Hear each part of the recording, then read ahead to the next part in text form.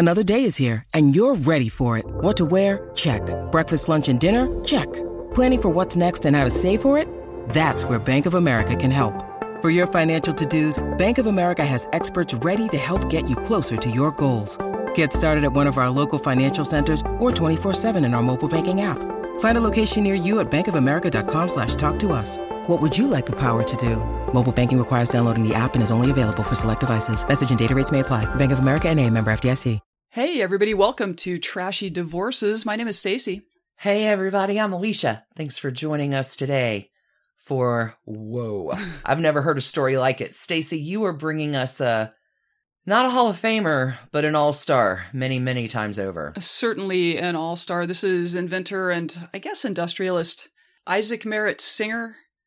Yes, this is one of our historical ones. It all happened in the 19th century, but it will blow your mind because promise that is true. This guy is a trash bag. Before we get started on our episode with all of the Marys and Marias in our Maria number 5 episode this week, I got a big magic mirror here to give some thanks and praise and shout outs to our newest supporters on Patreon. And our first one is, ironically, Maria. Thank you, Maria. Thank you, Carrie M., Shauna M., Sarah Alice, Alice Claire, Allison M., Darlene L., Chelsea B., and Rayanna J. Big thanks to our new super supporters this week, Carrie A., Allison N., and Jeanette C. Holy cats, y'all are amazing. Thanks for joining us at our little trash candy community over on Patreon. Got a few more shout outs. In our magic mirror this week, I see Nancy's name. We are sending Nancy big love from TDHQ2. I see one more name, and that's the Breakup Breakdown podcast and our friend Abby. Yep, we were on to talk through a genuinely trashy divorce. Yeah, Abby was sweet enough to have us on to make commentary on a terrible trashy divorces.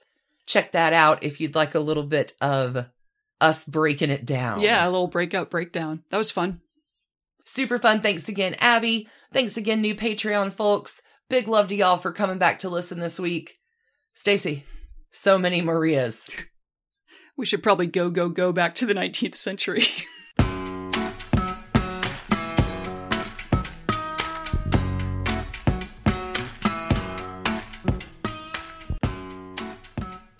This guy has been on the list for so long, Stacy. I need to know all the trashy details of Isaac Singer. Sure. Alicia, I have a story today that is so out there, so unlike anything that we have ever talked about on this show before that I'm worried it's going to blow your mind. I hope you're sitting down because today we're going to talk about a not especially upright kind of ultra-rich guy who had a bunch of wives and mistresses and attempted to, perhaps not with any particular intent, forestall population collapse through the spread of his own seed, far and wide, wide and far. And we're not talking about Elon Musk. No. A forerunner, perhaps. So Zsa Zsa Gabor, she had 9. Tommy Manville, who we talked about the other week, had 13. But our subject this week distinguished himself by having multiple simultaneous secret families. And while technically Isaac Merritt Singer only had 2.5 wives, depending on how you count, it is his 24 acknowledged children that clear the way for us to install Mr. Singer, inventor and pioneering marketer, into the trashy pantheon where our Hall of Fame lives and where the cats have generously sculpted wax figurines of our all-stars. Wow. 24. 24. Though the entirety of his life played out in the 19th century, as you can see, everything old is new again. Isaac Singer did not hawk luxury cars or build phallic rockets. Rather than make toys for his fellow ultra-rich friends, Isaac Singer instead developed what amounts to the first home appliance, and with his business partners eventually came up with the pay in installments method of making it available even to households of fairly modest means. When the first Singer sewing machines began to be produced in the mid-1850s, comparable sewing machines, he made a better one, basically. On the market at the time, they were quite expensive. It was roughly like a $3,000 expense in today's money. Wow. Yeah, the average wage at the time was like, annual salary was like $500. So yeah, you weren't able to afford a sewing. That's luxury. Right. So Singer came up with we're going to do mass production. We're going to use interchangeable parts. And so the consumer price fell to like half, and then eventually by about 90%. And his profit margins went through the roof. I mean, this guy was very reminiscent of sort of the personal computer arc. VCR, right? Oh, we got Beta. We got Wonder Max, whatever the hell it was called. VHS. Yeah. Yeah. Exactly. Yeah, this is an arc in a product that we're all familiar with in a contemporary way. That's how it played out in the 1850s and 60s. Fascinating. So, to the best of my ability, I would like to weave the tale of Isaac Singer, his 2.5, depending on how you count wives, his 24 children, his several other hidden families, and how sometimes, at least in the 19th century, rich guys behaving badly did experience consequences. Let's get into it. Isaac Merritt Singer was the youngest of 8 children of Adam Singer, a German-Jewish immigrant, and Ruth Singer, who was born in Pittstown, New York on October 26th or October 27th, 1811. I've seen both dates. Sometime late October. His parents split when he was 10, and his mother abandoned the family, so that's not great. His dad was apparently pretty violent, and with the kids, too. Oh, no. His father, who was 68 at the time that his wife left him, he was pretty violent in the home. He did remarry, and in spite of all of these shortcomings of his father, somehow bringing in a stepmother just made things even worse for Isaac. So, when a traveling stage act from Rochester passed through Oswego, where the family was living when he was 12 years old, he basically ran away with the circus. Hitched a ride. Yeah, just rode along on the way back to Rochester, which at the time was a boom town fueled by the nearly completed Erie Canal. So this became his home for the next several years. It's thought maybe he lived with an older brother who had gone there to work on the canal. Isaac talked himself into a job as a machinist's assistant in his teen years, but he left this job after just 4 months, claiming to have learned all there was to know on the subject. Oh, I'm an expert now. I'm a master of machinery. Wow.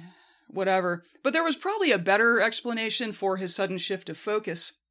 Another group of traveling performers showed up in Rochester in 1830, and a barely literate Isaac showed up with some snippets of Shakespeare memorized and was hired on the spot. He was a handsome 19-year-old and already quite charismatic, but he was also quite hot-tempered. He was unfocused. He liked to create arguments with people. This was a lifelong... This is Isaac. You don't do that on the Shakespeare wagon. Oh, he did not last long with the troupe, but it sparked this lifelong quixotic dream to become a respected Shakespearean actor. Of course it does. In spite of apparently not being exceptionally talented as an actor. One paper at the time said he had like a brutish charisma or something. Like he couldn't really nail the emotional parts, let's say. Wow. In December of 1830, by then having found gainful employment in carpentry in tiny Palmyra, New York, he married Catherine Maria Haley, who went by Maria. He was 19, she was 15, and things were so tight for them. Well, yeah, 1830. I know. Just, Things were so tight for them that they lived with her parents for a while. They would remain married in the most perfunctory of ways for the next 30 years. In the meantime, Maria's young man was seemingly trying to find his feet. The carpentry job left him wanting, so they moved a few miles up the canal to Port Gibson, where he worked in a shop. But he was destined for more. He knew it. So on to the next thing, just flitting about. Many women in the era dealt with unreliable, drunkard husbands, but Maria's young man had a much worse addiction. Oh, no. Anytime a theater company rolled through town, Isaac Singer made a beeline, and he would disappear until the troupe had had enough of him, and then he would show up back at home. Just constantly. Where's Isaac? Well. A newspaper at some point in Singer's life wrote, quote, his intimacy with the female part of the population was severely commented upon and much sympathy expressed for his wife. Somewhere Maria's brother was quoted as saying, most of his time was spent giving performances. Oh, I bet. Auspicious, oh my God. Auspicious start to this marriage. I don't know if you have a song picked out for this one yet, but right now in my head, I'm hearing Jim Croce's working at the car wash, please. Oh, hey, that's good. Very put upon. I should be running this joint now. Oh, yes. In a big office with all the ladies in the skirts, and here I am stuck in a life that is unfulfilled. Oh, yes. Why doesn't anyone understand me? So he and Maria would go on to have 2 children together. Okay. Which actually just makes the next part of the story quite a lot worse. Oh, no. In year 4 of the marriage, 1835, Isaac and Maria moved to the big city, and he quickly found work at a factory. But it's New York City, and he is the ultimate and endless theater kid. Oh, God, this is going to go terribly. The following year, without telling Maria, oh, no. He hit the road with a touring company in kind of a jack-of-all-trades role. He was their agent, he was the manager, he was the personal assistant to the actors, he was a fill-in actor when there was a need. He also dropped singer as a last name, and thus was born Isaac Merritt, Shakespearean actor. Oh, no. I don't know what production they were putting on, but they had an extended engagement in Baltimore, Maryland. Okay. Where Isaac Merritt, actor, met the next of several victims in this story. Oh, no. A young woman named Marianne Sponsler. Oh, Marianne, yeah, run. She may have been born in 1817, so she would have been maybe 19 when they met. Oh. Anyway, one great advantage to being Isaac Merritt instead of Isaac Singer was that Isaac Singer was married, while in his own mind, Isaac Merritt was held down by nothing. He's a free man. No one. Yeah, single guy. He's a man of the stage. Oh, Lord. He moved into the Sponsler home for a few weeks. Oh, no. I think they were fairly prosperous. Her father owned a saloon and was also an oystermonger, which, as careers go.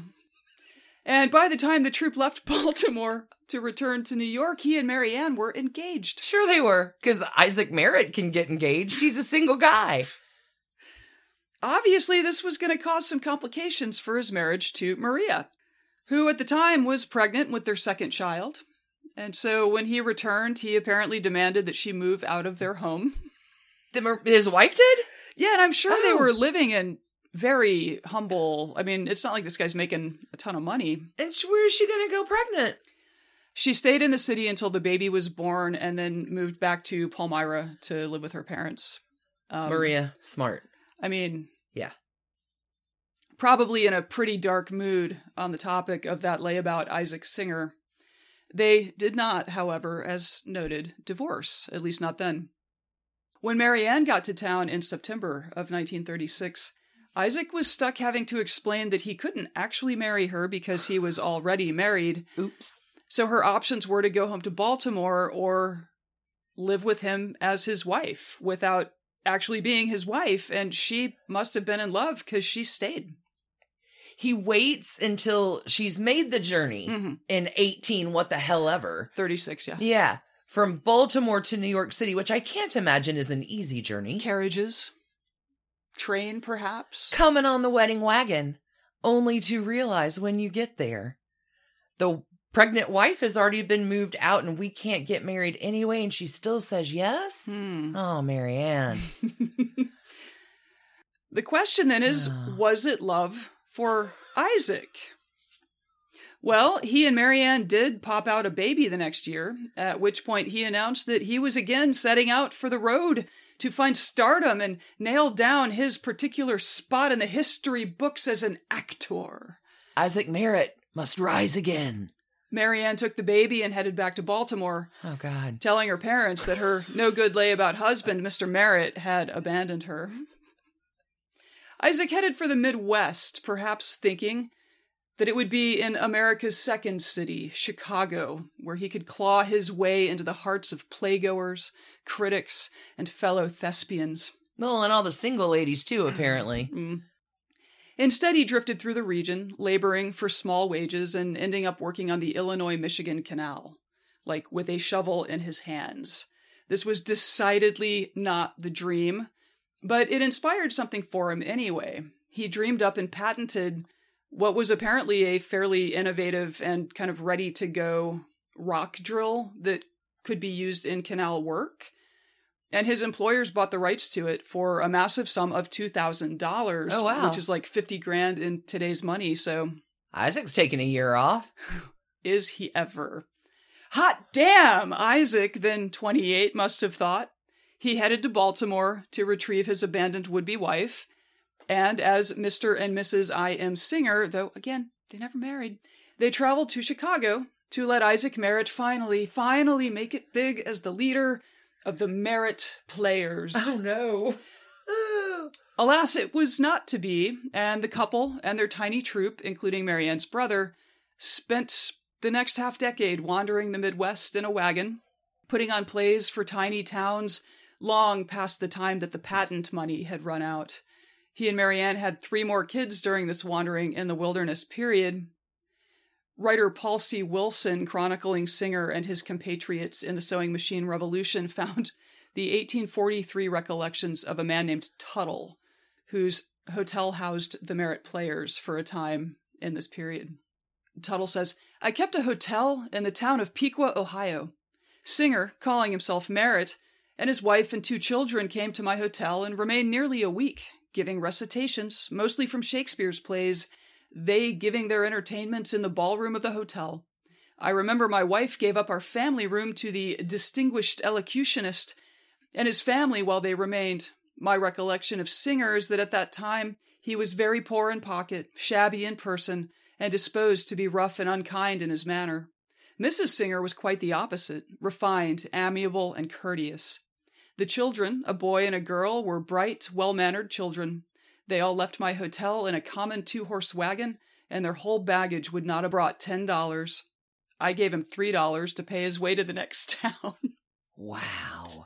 The hotel Isn't is that like, incredible? Please leave. Go. Please leave. See ya. Can we have our robes back? Thanks. In 1844, with his resources fully exhausted, the Merritt Players called it quits in the town of Fredericksburg, Ohio, population 300.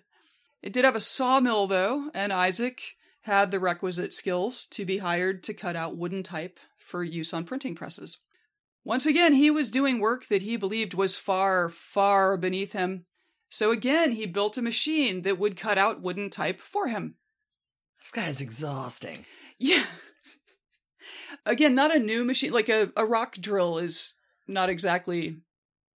He would take existing things and make them better. He wasn't really coming up with... anything new. Right. He just wanted to work less hard. Yes. So what's around that I can capitalize on to, in fact, work less hard? Yes. Unfortunately, Fredericksburg was not a place where he could make a lucrative deal to sell his new machine. It also seems like his bosses hated him and perhaps fired him. So the Singer family, such as they were, wandered over to Pittsburgh to try to find financial support there. He did initially, but then managed to piss everyone off and burn all of his bridges, and so Pittsburgh was out. By 1849, he had secured the patent for his machine, but still found no buyers. He, Marianne, and their 6 children returned to New York City to get to work on building a commercial prototype that he could sell. But, and I wish I was making this up, the machinery company that leased him some space in which to work exploded in 1850, killing 63 people and destroying this his is terrible prototype. Yes, industrial accidents in the era were horrific. This seems a good place to pause because... on the edge of disaster? Yikes. Series of, some might say, unfortunate events are about to bring us to the invention of the Singer sewing machine. See you on the flip. When you need mealtime inspiration, it's worth shopping Kroger, where you'll find over 30,000 mouth-watering choices that excite your inner foodie. And no matter what tasty choice you make, you'll enjoy our everyday low prices, plus extra ways to save, like digital coupons worth over $600 each week. You can also save up to $1 off per gallon at the pump with fuel points. More savings and more inspiring flavors make shopping Kroger worth it every time. Kroger, fresh for everyone. Fuel restrictions apply. Hi, I'm Chris Gethard, and I'm very excited to tell you about Beautiful Anonymous, a podcast where I talk to random people on the phone. I tweet out a phone number, thousands of people try to call, I talk to one of them, they stay anonymous, I can't hang up, that's all the rules. I never know what's going to happen. We get serious ones. I've talked with meth dealers on their way to prison. I've talked to people who survived mass shootings. Crazy funny ones. I talked to a guy with a goose laugh, somebody who dresses up as a pirate on the weekends. I never know what's going to happen. It's a great show. Subscribe today, Beautiful Anonymous. All right, Stacey, we're back with the rest of the story, and I'm not going to kid you, I am not a fan of Isaac. Well, I mean, as we know, no one is an island, and Isaac, of course, constantly needed financial support to get his tomfoolery in the world. So he met a bookseller named George Zieber, who would become his business partner for several years until he cheated Zieber out of his share. Oh, God. Zieber recalled Isaac's circumstances in New York circa 1850, as written in the Paul Wilson book. Zieber said, "Singer at that time was wretchedly poor, out at the elbows, without money or credit, with a large family to support. He lived in 2 small rooms on the 2nd floor of a house in 3rd Avenue, and his children ran about the streets in patched garments. I was an occasional visitor at Singer's humble home, where dinner and supper were taken together upon stewed meat and potatoes. Forks with 2 prongs were then used, and we helped ourselves with pewter spoons from one common dish in the center of the pine wood table." Not doing great.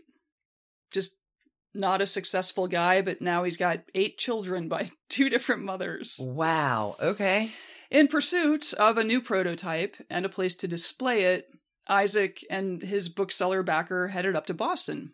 And the space that they rented was in a building where there was a tailor on the top floor, and the tailor was working with this current sewing machine technology, which was unreliable and super expensive and just constantly breaking down. Okay. Story's coming together. Yeah, so through some serendipity, Isaac eventually agreed to take a look at these, flawed, malfunctioning sewing machines. I'm a mechanical genius. I 4 months, man. I learned it all. Meanwhile, his wood-cutting machine was, in a window where people could see it, but it was not exactly drawing crowds. The world was about to switch over to cast iron typeset for printing machines, so this machine wouldn't have been helpful anyway. So yeah, the thing was expensive to manufacture, and even if he were making sales, margins would be very low. But to be clear, he was not making sales. Got it. But sewing machines, the important work on them had already been done by others and were in fact patented. Isaac could take this existing thing and make it better and maybe, just maybe, finally find his pathway to fame and fortune. So he reconfigured the pre-existing designs, and to his credit, he seemed to have a fairly intuitive sense of what we would call like user experience, or, like how it should work. Yeah, it's not that he was without genius. It's just overshadowed by so much else about the man. So, as this work is ongoing, he's alternately angering the various machinists who were making parts for his sewing machine prototype. Perfect. Or performing snippets of Shakespeare for them. And go either way. It could go. You just never know. On August 12th, 1851, Isaac Singer was awarded U.S. Patent 8294 for the new sewing machine to be manufactured and sold by I.M. Singer & Co. Isaac's sewing machine was the first targeted to the household market rather than to like commercial fabric production houses. And in ways big and small, good and bad, it really did change the world. And it changed Isaac's circumstances, but it did not change his disposition. He fairly immediately set out to cheat his business partners out of their shares, something he succeeded in doing. Like he would take a machine to a commercial clothing manufacturer, demonstrate it, and take, the order for however many they wanted to buy it. Absolutely. $100 per, and the customer would obviously write a check for a down payment on the order. Isaac would come back to his partners with, again, this check, which was supposed to be divided into thirds. There were the guy that owned the building in Boston was also a partner in the company. Okay. So he'd come back with this check, which it was everyone's profit, and would be like, I have an investor in New York who wants to buy your share, and here's a check for it. No. Yeah. And he did chase one of them away with that tactic. It was not good. On his abusive posture toward his business partners, writer Peter Lyon wrote in 1958, In short, he behaved like a ruthless man of business, whilst his partners behaved like gentle chuckleheads. Gentle chuckleheads. There were also patent disputes between Isaac, who, after all, had based his patent on improvements to the earlier machine designs patented by other people. And, so the patent holders for the earlier machines were quite interested in Mr. Singer's new contraption. Oh, I bet. Sewer's gonna sew. This necessitated the bringing in of a lawyer as a business partner, and since the newly established company did not yet have any money, attorney Edward Clark was given the 1/3 share that this guy Phelps, who owned the building in Boston, had. Anyway, this is a move that would pay dividends for the company down the road, even if Isaac and Edward would go to their graves with a deep and seething loathing for each other. As, to be fair, most people did when it came to Isaac Singer. I'm getting that. It seems like the first few years of I.M. Singer & Co. was a pretty seat-of-the-pants operation, which I guess is cool, since if you tear the seat of your pants, you now have a machine to sew it back together. But market conditions did improve. Isaac's Wikipedia page says that in 1856, the company manufactured like 2,500 sewing machines. 4 years later, in 1860, they made 13,000. Holy cats. I assume that the sewing machine industry in general was probably helped by the Civil War, shortages of stuff, plus government contracts to Absolutely. make uniforms, all of that stuff. So by 1870, Singer & Co. had surpassed all of its sewing machine rivals, and it sold 127,833 sewing machines that year. Good Lord. Yeah, his machine was genuinely better than everything else on the market. Well, that's fantastic, but that's astronomical. Yeah. We are getting ahead of ourselves. Though the Singer machine was developed in Boston, the man himself had reasons to get back to the big city of New York. Oh, yeah? Borrowing from the Peter Lyons piece again, somewhere in New York was his wife, whom he had long since deserted. Oh, God, Maria. What happened to Maria? He called her Maria. There, too, was his consort, Mary Ann Sponsler. Oh, God. He called her Mary. And under two different roofs, there were his children, who now numbered 9.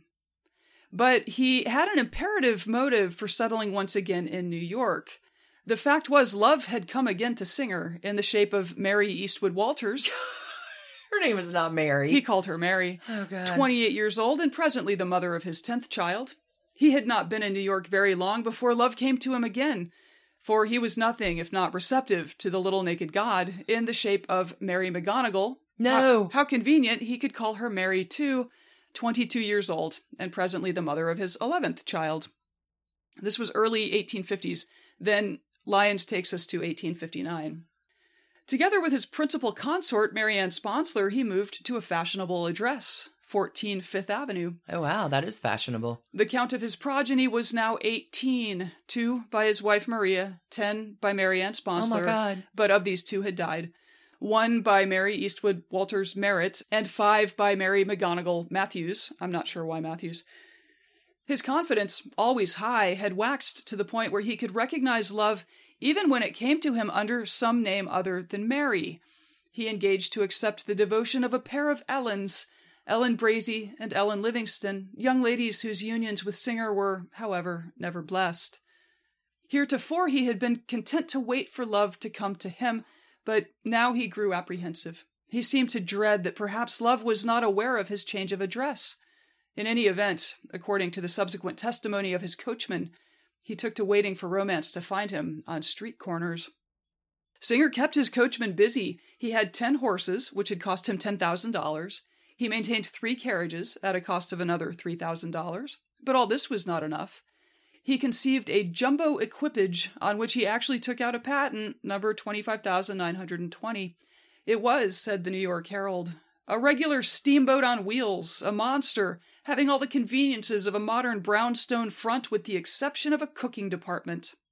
This mammoth, weighing nearly 2 tons and painted, lest anyone fail to notice it, a vivid canary yellow, could seat 31 passengers inside and out. It was outfitted with a nursery at the back end with beds to put the dear ones to sleep. A small orchestra could be accommodated in seats on the outside. Of course it could. With guards enough to keep off all outside barbarians. It was drawn by 9 horses, 3 cream-colored ones in front, then a light-colored cream between two sorrels, and finally a bay between two large gray wheel horses. Whether, the Herald's reporter commented with pardonable asperity, this eccentric turnout is intended for speed, comfort, or advertisement, the reader must judge. In 1860, potentially concerned that Maria, to whom he is still married, the only person he has married so far. Now, the new song that's playing in my head is Mambo No. 5, but it's all just about Maria. A little bit of Mary in my life, a little bit of Maria by my side. It's just all derivatives, but maybe with an Ellen thrown in. Sure. I'm caught up. Don't forget the Ellens. No, I mean, Ellens are wonderful, but no competition against the 5 Marys you got going. Isaac. So, 1860, Isaac is running this very successful company and perhaps became concerned that his lawful wife might like a cut. Wouldn't you think 30 years later? So he divorced her, and get this, on the grounds of adultery. No. Because it turns out that Maria had moved on with her life, having like you would. been chased out by scumbag Isaac. This was all too much for their son, who by then was in his 20s. He angrily defended his mother in court, and as a result, young William would receive just $500 of his father's $13 million-ish estate Out of the will. upon his death a decade and a half later. What a jerk. But the court granted the divorce early in 1860, which must have been a great day for Mary Ann, his long-suffering pseudo-wife, mother to 8 of his children. Because they've been married, they've been together for 25 years now. So they're going to get married now, right? In theory, the two could finally formalize things and perhaps erase any stain on Mary Ann's reputation and social standing. Or in the 10 process. kids she has? Oh, God, what happens? Isaac stubbornly refused to consider any change of state for them. And then, in August of 1860, Mary Ann was being driven in a carriage one afternoon when it pulled up alongside Isaac's carriage, and Isaac was not alone inside of his carriage. What's her name? That day he was accompanied by Mary McGonigal, No! a singer employee and mother of 7 of Isaac's children. God. A classic car chase ensued, this is true. Isaac basically told the coachman to floor it, while Mary Ann's carriage followed in hot pursuit, with her screaming at her would-be husband until Isaac's carriage managed to get away in traffic. By the time she got home, he was already there, and he was mad. He was mad that you caught me with my other common law wife she didn't know about that Mary and the 7 kids? Shouting escalated to hitting. No. Police were summoned, and this turned into a big scandal. I mean, obviously this guy is a flamboyant figure in New York at this point. He's a flamboyant adulterer. Yeah, the subsequent scandal was enough to send Isaac to Europe, but not alone. He was accompanied by Kate McGonigal, Mary McGonigal's sister. What? Yup, younger sister. Little bit of Katie on the boat? Mm-hmm. Good Lord. Okay, all of this was absolutely terrible for Singer & Co., which was then attempting to market its sewing machines by giving them to churches at huge discounts. The ostentatiousness with which Isaac conducted his day-to-day affairs was also something of a black eye, and his lawyer business partner was constantly at pains to seem just like a stand-up, normal business guy running a reliable, trustworthy company. Isaac was no help.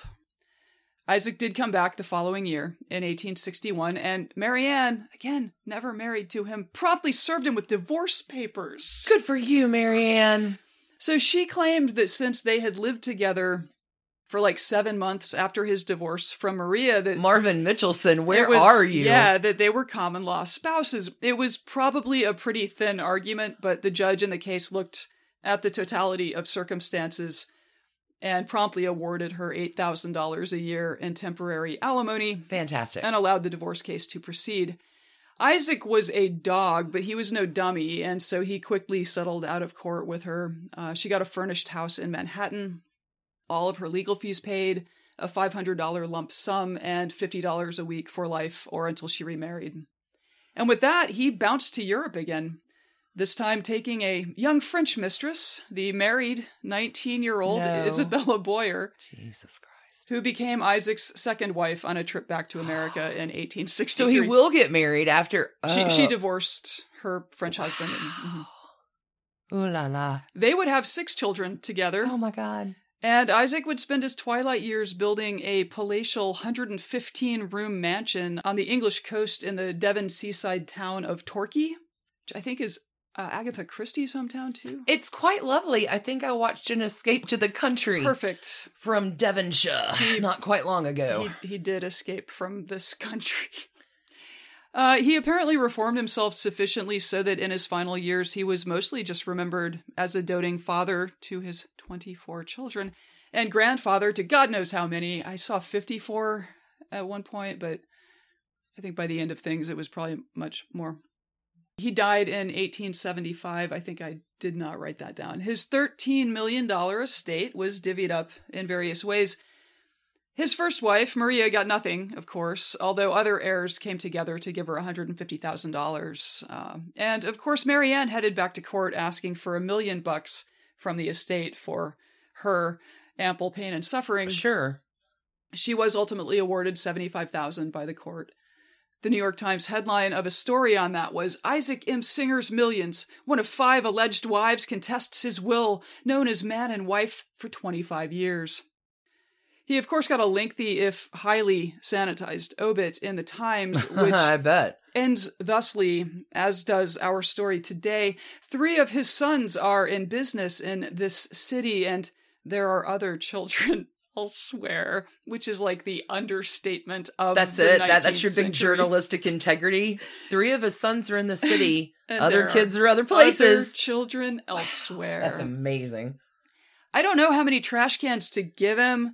They're all cast iron, and they will ultimately be replaced by cheaply manufactured aluminum trash cans from Japan. 13 million. But that won't happen until after World War II. Good Lord. So with his lawyer business partner, when he finally left for Europe to stay gone, they hated each other so much that they had to bring in a third person to serve as president of the company because neither one would sign off on the other serving as president. Can you imagine that job, Mr. Mediator? Well, and so the agreement that they signed on to was like, this third party will be president of the company until one of us dies.